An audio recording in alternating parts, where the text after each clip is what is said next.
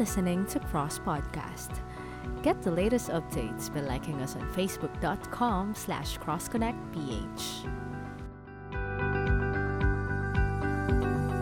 Our topic for today is keep on keeping on. Alam nyo, itong panahon na ito ay isa sa mga gusto natin na sana, walang hihinto, walang mapapagod, at walang titirik sa ating panahon, So, ito naman ang gusto sa atin ni Lord. Alam niyo po ba si Lord punong-puno ng encouragement sa atin sa hapong ito para tayo po magpatuloy. Kung meron man dito sa ating kasama dito sa ating screen na maaaring nanlulupay-pay ngayon, sabihin mo sa kanya kung katabi niyo po yan, kung kayo po nag-iisa, sabihin mo sa sarili mo, keep on. Magpatuloy ka. Huwag kang hihinto. Amen? Press on. Press on. All right. So ang ating verse po ngayon ay nasa Hebrews chapter 10 verse 19 to 25. Ito po ay encouragement ni Paul, kung sabi po ng mga theologian, ng mga scholars, ay si Paul ang primarily talaga nagsulat itong book na ito. Pero hayaan niyo po na basahin ko sa atin at makita po natin yung encouragement sa atin ng Panginoon kung paano tayo magpatuloy sa Kanya. Verse 19, sabi po ng Hebrews 10, "Therefore, brothers and sisters, since we have confidence to enter the most holy place by the blood of Jesus." Okay. Verse 20, look at this word, "By a new and living way opened for us through the curtain that is His body, and since we have a great priest over the house of God." Okay, dyan po muna tayo. Tingnan po yung verse mo na yan. So, yan ay sinasabi sa atin ng Panginoon na tayo ngayon ay meron ng confidence, meron tayong kalayaan, meron tayong kapanatagan na po pwede tayong lumapit sa Panginoon. Lumapit kay Lord. Pwede tayong dumulog kay Lord dahil kay Jesus na nag-alay ng kanyang buhay. Ang ating Amang nasa langit ay binigyan po tayo ng way para tayo po ay ma-connect sa ating Diyos sa pamamagitan po ng pagbibigay ng kanyang buhay para sa atin. So, alam niyo na po yung kwento na yan, kaya gusto ko lang po na i-refresh tayo at mamaya po, after po ng ating service na ito, aalalahan natin yung ginawa ng Panginoon sa krus ng Kalbaryo. So, gusto ko lang po i-lay down muna yung background na bakit tayo magpapatuloy kasi merong ginawa ang Diyos sa atin. Okay, let's look verse 21. Tingnan po itong verse na ito. "And since we have a great priest over the house of God," verse 22, look at this verse, "let us draw near to God with a sincere heart and with the full assurance that faith brings, having our hearts sprinkled to cleanse us from a guilty conscience and having our bodies washed with pure water." Ang inuusa, sabi po niya yan, yung kanyang dugo na nabuhos sa krus ng Kalbaryo. Okay, verse 23. Look at this verse. "Let us hold unswervingly to the hope we profess, for He who promised is" what? Faithful. Okay, verse 24. "And let us consider how we may spur one another on toward love and good deeds." Okay, and verse 25. "Not giving up, meeting together, as some are in the habit of doing, but encouraging one another, and all the more as you see that day is" what? Drawing near, approaching. Amen. So, ating palakpakan si Lord. Salamat po sa pagkakabasa ng kanyang mga salita. Wow, alam niyo po, nung habang akin itong pinag-iisipan at inaaral ko po siya, sabi ko sa sarili ko, salamat Panginoon. Kasi, yung confidence namin na ibinigay mo sa verse na ito ay nasa iyo.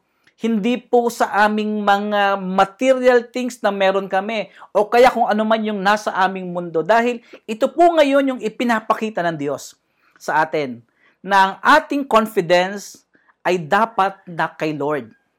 Kasi po, ngayong panahon na ito, talaga napansin niyo po, lahat tayo affected, lahat ng mga trabaho, at salamat sa Panginoon, iba po ay hindi gaano apektuhan, pero iba talaga pong nawala, At salamat nga dahil nga, from this time, on this time na itong mga pagkakataon pong ito, ipinapakita sa atin, Lord, na talagang mahirap panghawakan yung mga bagay na nakikita mo. Kaya tama yung Biblia. Dapat ilalagay natin yung ating confidence sa Panginoong Diyos at hindi po sa mga bagay na ito. Masarap, marami tayong properties, masarap, marami tayong pera, pagkain sa bahay, kaya nga lang po, hindi po siya ang garantiya na kapag meron tayong mga bagay na ito, ay hindi na tayo mamumroblema. So, salamat na lang kay Lord. Amen? Na si Lord ang ating confidence. Siya ang nagbibigay ng kapanatagan ng ating puso, ng ating isipan. At salamat kay Jesus na kanyang ibinigay para sa akin at para sa iyo upang tayo po magkaroon ng matinding access sa Panginoong Diyos. Okay, 3 things po ang gusto ko share sa atin. Paano ba tayo magpatuloy sa buhay na ito? Paano ba natin ituloy yung laban na pinasimulan sa atin ng Panginoong Diyos? Okay, are you ready? 3 things po. Number 1 is this. Una, get close to God. Kung si Lord ang confidence, ang kapanatagan ng ating buhay, aba, sabi ng verse 22, lumapit tayo dyan. Sumipsip tayo dyan. Let us draw near to God with what? Sincere heart and with full assurance that faith brings. Ano po? Ito po yung maganda sa Panginoon. Si Lord, na alam natin, pinagmumula ng lahat ng bagay, doon tayo dumikit. Alam niyo naman sa panahon ngayon, ano po?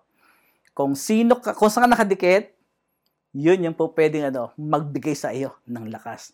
Draw near to God and He will draw near to you. Lumapit daw tayo sa Panginoon at si Lord lalapit sa atin. Alam niyo po, yan po yung mga verse na nagpapatunay na sa panahong ito, nang tayo po ay namumroblema, come near to God and He will come near to you. Look at this word.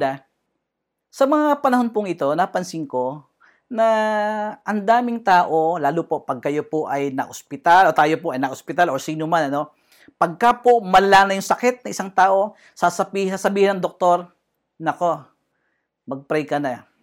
Diyos na lang ang makakapagpagaling sa iyo. Parang may mali, Di ba mas una yata, mas maganda, lumapit po na sa Panginoon bago doon sa mga tao. Mas maganda, Lord, uunahin kita. My first resort is ikaw, Panginoon. And second lang, itong mga taong ito. At salamat sa Panginoon dahil kung minsan tinuturuan tayo ni Lord ng ganon. Amen po ba ron? Kung meron tayong problema, lapit mo tayo sa Panginoon. Pangalawa lang, yung mga tao na atin pong nakikita or sino man po sila. Kasi talaga pong binabanggit lagi iyan. Nako, ipagpasa Diyos mo na yan. Wala ka na magagawa dyan. Pero mas maganda na, ipagpasa Diyos mo muna. At pamaya-maya ay maaaring si Lord ang gumagawa sa atin. Alam po ba nyo na napakadaming mga kwento na pwede nating malaman patungkol po dito sa paglapit sa Panginoon. Naalala ko po yung isang kwento ng libro. Nabasa ko po ito dito sa book ni Maloy Malibiran. Ito po. Pro tips. Refreshment for the race. Let me read to you a simple story lang po. Simple story. Yan. When the going gets rough, the tough pray. So ito po yung kanyang kwento by Maloy Malibiran. Let me read to you. Makinig lang po kayo para po makita nyo. So, there is an employee who prayed for a pay raise. Nagpe-pray po siya na sana tumaas yung sweldo ko. Sana ay ma-increase na naman ako ng aming boss. Instead of grumbling, instead of complaining to coworkers, this employee prayed hard for their company to prosper so that their salary would also increase. Wow, ang ganda po ng attitude, nung employee ito. Ikaw ba yan? Imbis sabi niya magreklamo, imbis na mag-complain doon sa mga ka-office mate niya, alam niyo ba, ginawa ng empleyadong ito, nag-pray sa Panginoon nang matindi. Guess what happened? Eto na. Not long after the holiday break, this employee got the pay raise that she prayed for. Alam niyo po ba nangyari? Hindi natapos yung holiday break. Inangat ni Lord yung kanyang salary. Bakit? Pinagpala ng Panginoon yung kanyang boss. Ganun pala, Yung pala ang solusyon. Yung pala ang sikreto na Lord, pagpalain mo nga, Panginoon, yung boss ko. Pagpalain mo nga, Lord, yung kumpanya namin, Lord. para, Lord, ako ay increasean din nila. Amen? Nakakalungkot po, ang daming tao po ngayon, ang daming complaints sa kanilang mga boss. Walang katwir, yung boss namin ay mahina. Ang boss namin ay walang kwentang boss. Kasi po, nakatingin sa boss. Nakalimutan niyang tingnan ang Panginoon. Same with our students. Kung kayo po, estudyante, mga estudyante, sabihin mo sa Panginoon, Lord, pagpalain mo yung nanay ko, pagpalain mo yung tatay ko, para increasean yung aking baon ngayon. Okay, congrats sa mga estudyante ha. Malapit na kayong pumasok. Are you ready? Paghandaan nyo na to. This August, mag-uumpisa na ang pasukan. Ready na ba kayo? Nako, mukhang kinakabahan ako doon. Parang yung mga estudyante natin, parang ayaw pa. So next week, huwag kayong mawawala sa ating Youth Connect Sabado. Ang ating topic, Back to School. May maganda akong lesson dyan. Paano tayo makabalik sa eskwelahan. Pero bago tayo mag-usap niyan, gusto ko na ipag-pray nyo lagi yung inyong mga magulang. Ipag-pray nyo lagi yung hanap buhay ng ating magulang, yung kalusugan ng ating magulang. At of course, na Lord, i-bless mo rin, Panginoon, yung kumpanya, Lord, ng aming mga parents. Kasi sila ay po pwedeng gamitin talaga ng Diyos para sa iyong kinabukasan. Ito po yung sinasabi ko na kung minsan po, kapag tayo po ang nagpe-pray, when we work. But when we pray, God works. Isa pong magandang panuntunan sa buhay na napansin ko, dapat pala samantalahin natin yung ating opportunity, yung ating privilege na tayo po ay nakalalapit sa ating Panginoon. Amen po ba ron? And sino po dito yung nagpe-pray lagi? Paki-thumbs up nga po. Please, paki-thumbs up nga po. Pastor, grabe. Araw-araw, lumuluhod ako. Iniluluhod ko yung aming pangailangan. Iniluluhod ko yung aming kumpanya na huwag sanang madamay sa COVID na ito, sa mga problema ito. Di po ba? Ngayon po, may clamor na kung po pwede lang, meron po ngayong mga talagang nagre-reklamo na yung ating mga health workers, ating mga frontliners. Sabi niya, please naman, bigyan naman kami ng bakasyon. Kahit 2 weeks lang. Yung bakasyon po na iniisip po nila ay magla-lockdown para wala mo nang lalabas. Para pag walang lumabas, walang mapupunta ng ospital. Naku po, kinakabahan naman po yung mga employer at yung mga empleyado. Naku, babalik na naman ba kami sa ECQ? So, ipag-pray natin sa Panginoon. Amen? Please, pray hard. Amen? When we work. But when we pray, God works. Amen? That's number 1. Get close to God. Amen? Sige po, pakitapik nyo po yung katabi nyo. Sabi sa kanya, lapit tayo kay Lord. Talagang itong time na ito yung ating pribilehyo na wag nating sasayangin. Wag po tayong manghihinayang sa mga oras na ating ni-spend sa Panginoon. Huwag tayong manghihinayang sa mga puyat, Grabe nga, di ba? Kung sa Korean drama nga, napupuyat tayo ng magdamag, di ba? O mga mga opa diyan, yung mga anyang sayo. Grabe pero mas magandang magpuyat po sa pananalangin. Amen. Amen. That's number 1. Get close to the Lord. Number 2. Hold on to God's promises. Same chapter, ganun din po, binanggit niya. Verse 23, look at this verse. Pangalawa, let us draw near to God. Number 2, let us hold unswervingly to the hope we profess. For he who promised what? Faithful. Amen. Ang sarap pong pakinggan, Sabi sa atin ni Paul, lapit tayo, sabi niya. Kung gusto mong magpatuloy, number 1, lapit sa Panginoon. Pangalawa, panghawakan natin yung promises ng Panginoon. Alam po ba nyo, sa panahon na ito, Romans chapter 8, look at this verse. Tingnan nyo lang po itong verse na ito. And I'll tell you, grabe po itong verse na ito. For in this hope we were saved. Of course, yung hope na yan, yung pong kaligtasan niya na ginawa ng Panginoon. But hope that is seen is no hope at all. Who hopes for what they already have. Of course, kung nakita mo na, hindi na pag-asa yan. Pero look at this, verse 25. Sabi niya, but if we hope for what we do not yet have, okay, we wait it patiently. Sa Biblia po, punong-puno po ng pangako. Si Lord, binigyan tayo ng isang katutak na pangako ng Biblia kasi alam ng Panginoon, faith thrives when there is no hope but God. Kasi alam natin may mga times na talagang kuminsan, Lord, ba't ganun nangyari sa amin? Bakit kami pang namumroblema? Bakit kami, Lord, yung mundo, parang wala nang katapusan yung COVID, parang hindi nauubos. Parang halos lahat yata ng Pilipino gustong madapuan ng virus. Ngayon po, nakailan thousand na, 93,000 na tayo. Pero sana, Panginoon, hanggang 100 lang yan. Sana matapos na nga po Ma-stop na nga po Pero natin alam, isang bagay lang ang po pwede panghawakan. Lord, alam namin, hindi mo kami pababayaan. Let us hold on sa mga promises ng Panginoon. Alam po ba nyo, dumating sa time si King David na ganito, kinausap po niya yung kanyang sarili. Look at this verse. Psalms chapter 42 verse 8. Tingnan niyo po itong verse na ito. Sabi ni David sa kanya, "Why my soul are you downcast?" So, ang kausap po niya si David, sarili po niya. "Why so disturbed within me? Put your hope in God, for I will yet praise Him, my Savior and my God." Nasubukan niyo na po ba yan? Okay. Na kinausap mo yung sarili mo, ba't ba nalulungkot ka? Ba't ba yung mukha mo ang lungkot-lungkot, diba? Ba't yung mukha mo para mukhang bulldog? Yung lukot-lukot, po? Pero sinasabi sa ng Espiritu mo, umangat ka. Manalig ka sa Panginoon. Magtiwala kay Lord. Hindi pala tayo nag-iisa, mga kapatid. Si David pala, dumating din doon sa panahon na gano'n, na siya ay nalulungkot, nagbagsak yung kanyang katawan. Pero sabi niya, tumayo ka, sarili mo. Kasi may mga times po, maaring sa paligid natin, walang nag-i-encourage sa atin. At yung ating espiritu, ang siyang nagpapalabas ng ating encouragement sa atin. At sinasabi sa atin, hey, gising. Merong Panginoon na po pwede kang panghawakan mo yung mga promises niya.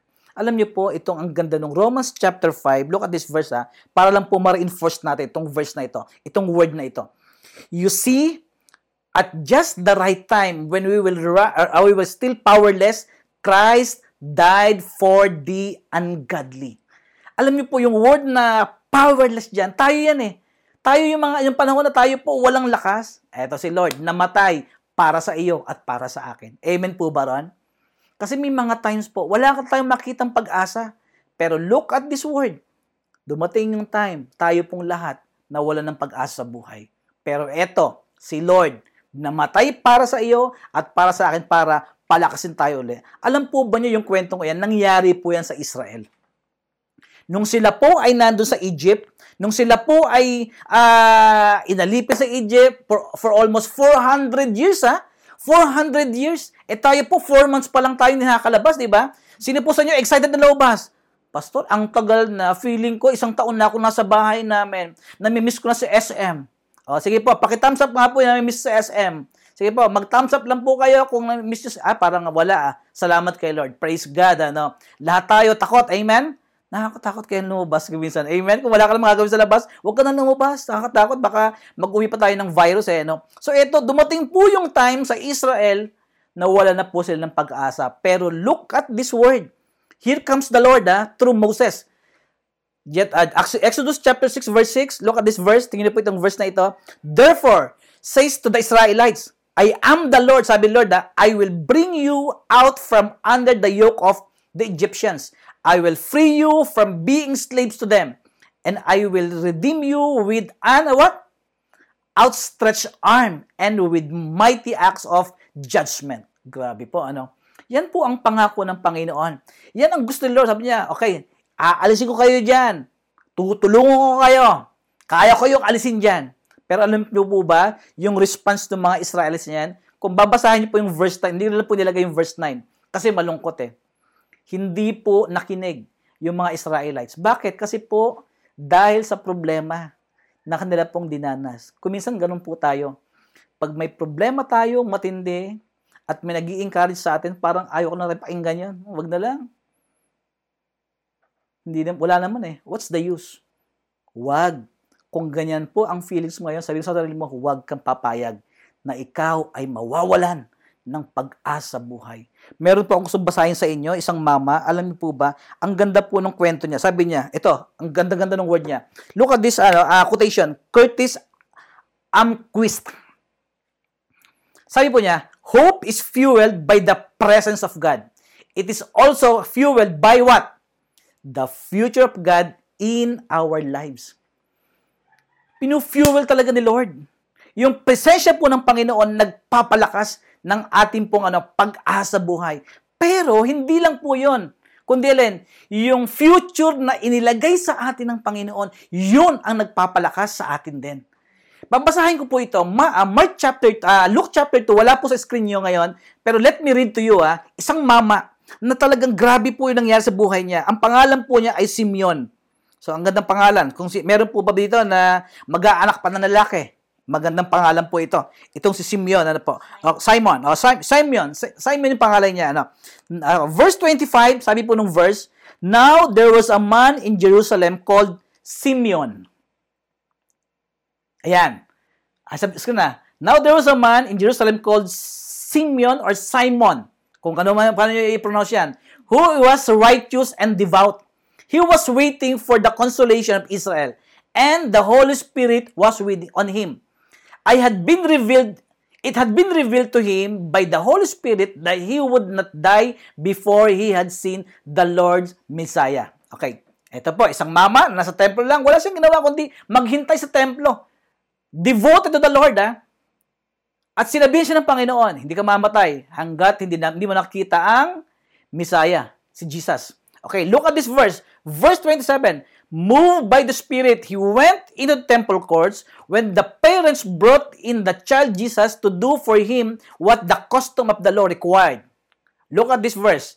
Simeon took him in his arms and praised God, saying, grabe kinuha mo si Simon. Ano ba si Simon ngayon, Sister Vicky? Sabi niya, O Sovereign Lord, as you have promised, you may now what? Take me home now, Lord. Kunin mo na ako, Panginoon. Dismiss your servant in peace. Grabe po, For my eyes have seen your salvation, which you have prepared in the sight of all nations, a light for revelation to the Gentiles, and the glory of your people, Israel. Look at this man. Ang tagal niya, sabi po ng mga theologians, kung how many years na naghintay po yan sa coming Messiah, yung parating na Messiah. Pero hindi po siya napagod kahit hintay. Alam niya, sinabi sa kanya ng Panginoon, hindi ka mamamatay, Simon, hanggat hindi mo nakikita si Jesus. Look, ganyan din ba yung ating pananampalataya? Amen? Ganyan din po ba yung ating pag-asa? Lord, alam ko, Panginoon, hindi mo pababayaan yung aming buhay. May madidiscover na gamot. Noong nakaraan po, nung nagkwento na si Duterte, di pa ba? Ang ating president, sabi niya, Lord willing, grabe po yung term niya, ni President Duterte. Lord willing, hindi matatapos ang taong ito. Magkakaroon tayo ng vaccine. At sana, sabi niya, dumating na to, naka-line up na kami sa pag-order. Pagdating nito, sabi niya, back to normal na tayong lahat. Ayaw po niyang gamitin yung new normal. Gusto niya normal lang.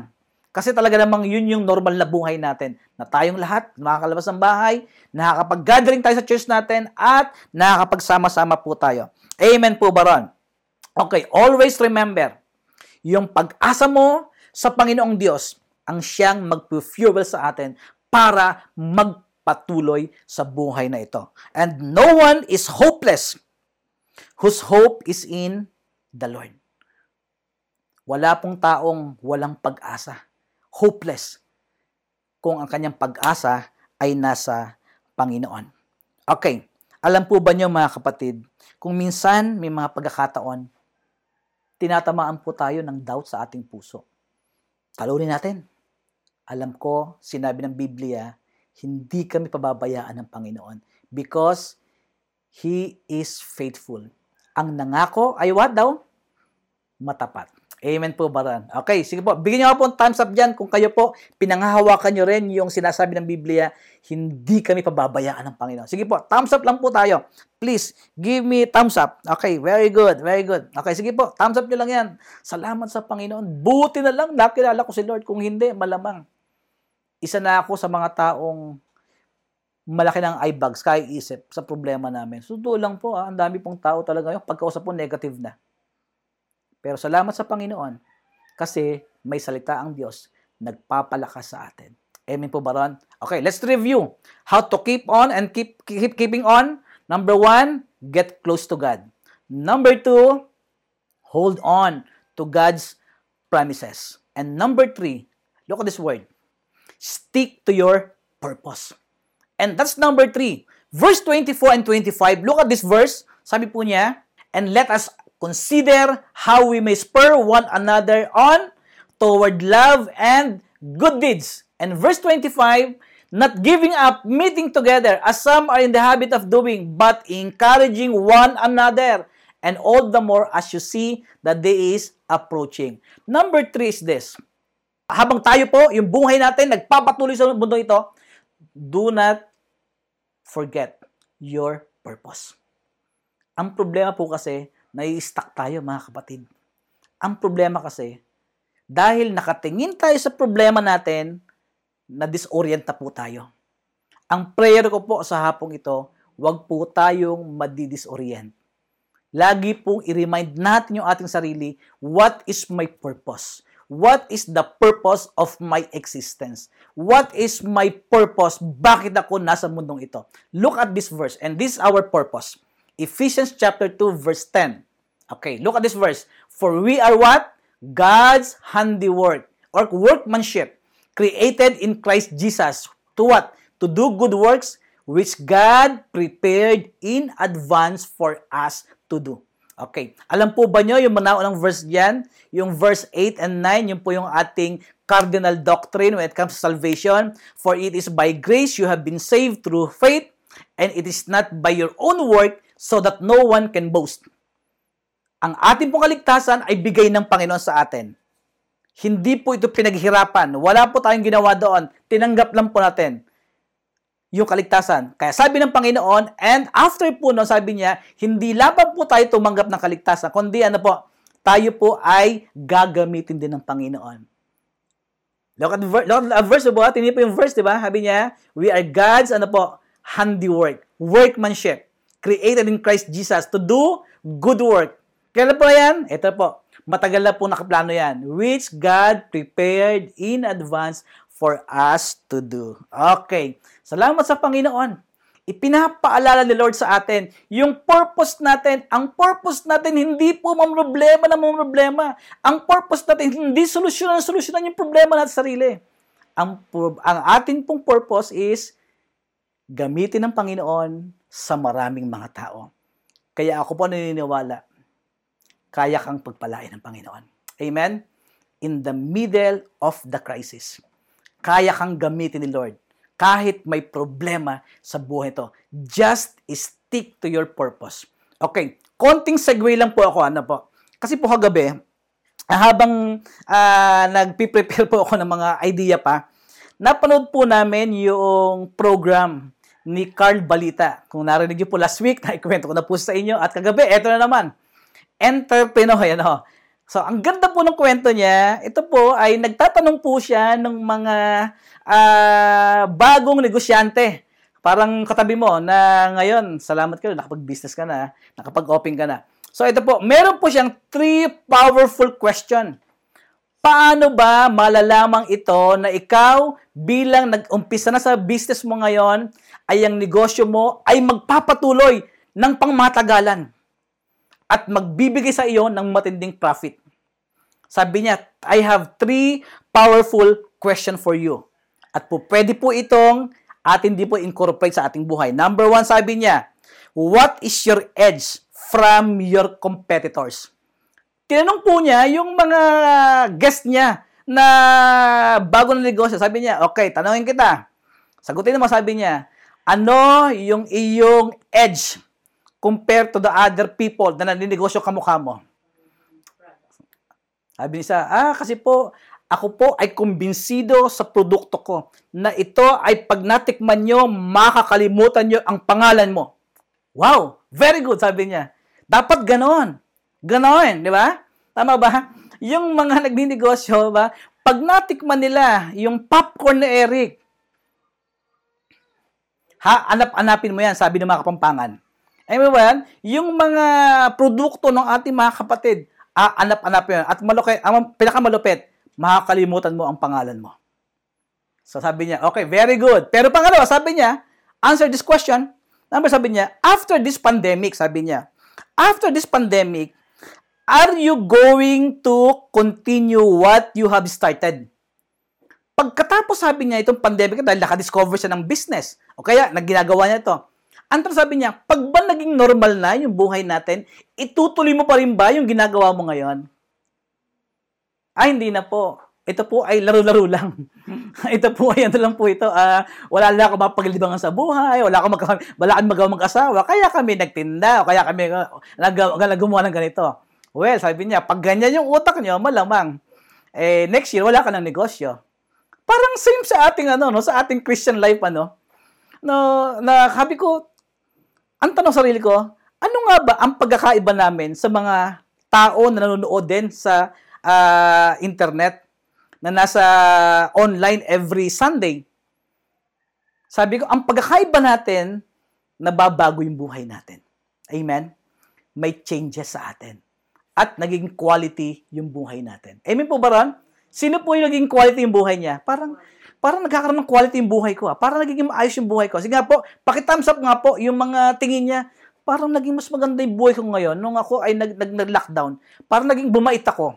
O yung mga young people, pakithumbs up kung kayo ay naging masipag. Praise God. Hallelujah. O yung mga tatay dyan, nung mag-lockdown ay naging parang labandero. Oy, praise the Lord, salamat sa Panginoon, Diba? So, yan. Tatagal yung iyong Christian life. Di ba? Kasi alam mo na ito yung pagkakaiba namin Mas naging close ako sa Panginoon. Pangalawa, pagkatapos ba ng lockdown na ito, okay, balik na po tayo sa dating gawain natin. Nako, malamang paglinggo hindi ka na umattend uli. Kasi paglinggo, nasa mall po yung katabi nyo. See? So, yun yung dalawang question na po pwedeng tanungin din natin sa ating sarili, not just for those who are nasa pag-business. And number 3 question, ito po gusto kong tingnan na ito. Number 3 question is this.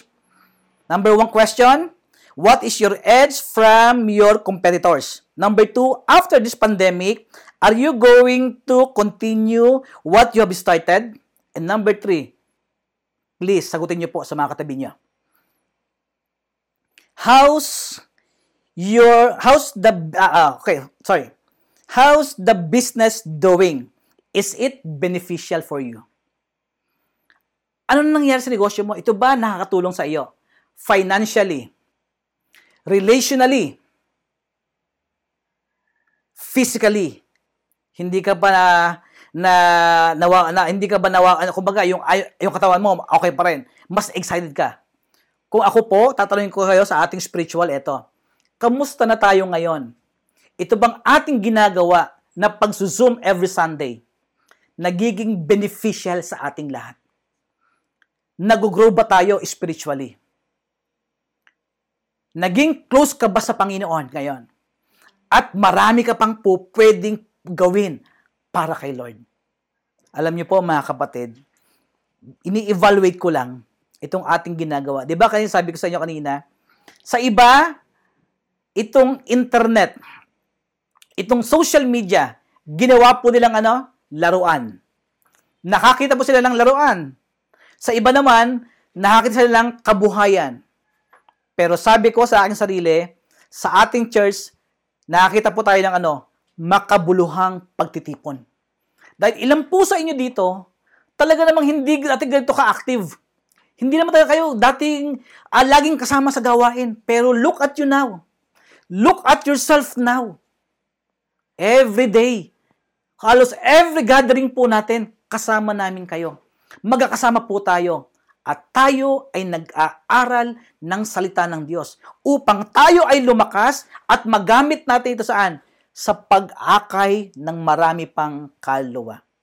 Ang tanong, tingin mo ba, after nitong ating lockdown, magpapatuloy ka pa sa ating gawain? Dito, sa ating Zoom, dito sa ating cell group online. Well, kayo po ang nakakasagot niyan sa ating training online. Kasi po, iniisip ko po as your pastor, sabi ko, Panginoon, napakagandang avenue itong gawain ito. Lord, sana kahit na kami ay nagsasama-sama na, hindi pa rin kami, Lord, hihinto sa pag-abot sa mga kaibigan natin. Totoo po ako, imagine niyo po, sila Tony, sila Lisa, sila Mike, si Neptali, at sila Monica, yung mga taga-malayo. Imagine niyo po, halos weekly kasama natin. Kasabi ko nga, mag-o-open po tayo ng cell group via Zoom. Yung pong wala pang mga cell group sa group natin dito, mag-o-open po tayo ng cell group. Sama po kayo sa cell group natin. Yung pong wala pa, yung wala pa siyang cell group na inaatinan, mag-o-open po ako ng cell group. At gusto ko po, kung tingin nyo, itong platform na ito, makakatulong sa inyo, regardless ng iyo, kahit saan po kayo. Kasi po, ito namang ating Zoom service, kahit sa malayo, pwede nagmagkita-kita. Ang tanong nga lang, gusto mo ba? Kasi po, ito po yung purpose ng Panginoon sa atin. Gamitin tayo ni Lord sa mga kaibigan natin. Kaya po, tama po yung ating ginagawa every Sunday, yung link natin, kinukwento natin, isishare sa iba. Kasi po, mag-i-stick tayo dapat sa ating purpose. Your purpose is to share the good news. To share God's word. The word of encouragement. The word of hope to all humanity. Ngayon po, grabe, ang daming tao nawawalan ng pag-asa. At ikaw at ako ang inaasahan ng Panginoon na po pwedeng mag-share sa kanila. Amen po ba ran? Paki-thumbs up nga po kung kayo po kasama namin. Pastor, count me in. Isa ako, Pastor, sa mag-i-stick sa purpose ng buhay ko. And my purpose is what? To promote God's kingdom. At ang kingdom po ni Lord, the unshakable kingdom. Ang kingdom ni Lord, ang kingdom na magpapatuloy, unstoppable, unshakable, unchangeable. Ito pong kingdom na ito, magpapatuloy hanggang sa katapusan ng ating kwento sa mundong ito. And praise God, kasama ka namin. Magkakasama po tayo dahil sa Panginoong Jesus. Hindi po dahil sa religion, hindi po dahil sa kung anong bagay, kundi dahil kay Jesus na namatay para sa akin at para sa iyo. At kung meron po sa ating grupo dito, sa atin pong kasama sa ating Zoom service ngayon, na tingin mo, hindi yung pa tinatanggap ang Panginoon, well, huwag niyo pong hayaan na matapos itong ating service na hindi niyo po makilala si Jesus, na siyang susi para tayo po mag-keep on keeping on. Ang hirap mabuhay pag wala ang Panginoon sa ating mga puso. So mag-pray po ako, kung tingin niyo po, itong prayer na ito is para sa iyo, para sa kaligtasan mo, well, sabayan niyo po ako. Manalangin po tayo. Panginoong Jesus, kitang-kita mo, Lord, yung mga puso namin. Alam na alam mo, Panginoon, gustong-gusto po namin, Lord, magpatuloy sa buhay na ito, Lord. Ang daming humahadlang lang, Panginoon. Ang dami lang mga bagay na pumipigil sa amin. Number one yan, Lord, yung aming iniisip, minsan negative. Kung minsan, Lord, yung aming pong mga kabuhayan, Panginoon, talagang affected. And Lord, maaaring ilan po sa amin dito, ang affected, Lord, ay yung kanila pong kalusugan. Panginoon, pwede po ba sa hapong ito, ipag-pray namin ito, Lord. Samahan mo kami, alisin mo, Panginoong Diyos, anumang hadlang sa aming mga puso, sa aming mga isipan. At hayaan mo, Lord, manahan ka sa aming mga buhay at gawin mo kami, Lord, mga bahay mo, Panginoon, tahanan mo, Lord. At kami, Lord, ay magpapatuloy ng paglakad sa iyong kalooban. Panginoon, maraming salamat po. Igagrab namin, Lord, yung opportunity na kami po, Lord, makalapit sa iyo. Igagrab namin, Lord, yung opportunity, Panginoon, na humawak po sa mga promises mo. And Lord, hindi kami, Lord, bibitaw sa purpose mo sa aming buhay. Na kami po, Lord, ikinreate mo upang gamitin mo, Lord, sa marami pang mga tao na kinakailangan ng kaligtasan. Nangangailangan ng kaligtasan. Maraming salamat po. Kung meron po sa ating kasama sa Zoom natin na hindi pa tumatanggap sa Panginoon, sabihin niyo po sa Panginoon ito, Lord, salamat po sa iyo. Panginoong Jesus, patawarin mo ako sa aking mga kasalanan. At ngayon, Lord, binubuksan ko yung puso ko. Manahan ka sa aking puso. Akin po kayong tinatanggap bilang aking Panginoon at sariling tagapagligtas. At mula ngayon, Panginoong Jesus, samahan mo ako sa aking paglakad sa mundong ito. Thank you, Lord. In Jesus' name, Amen.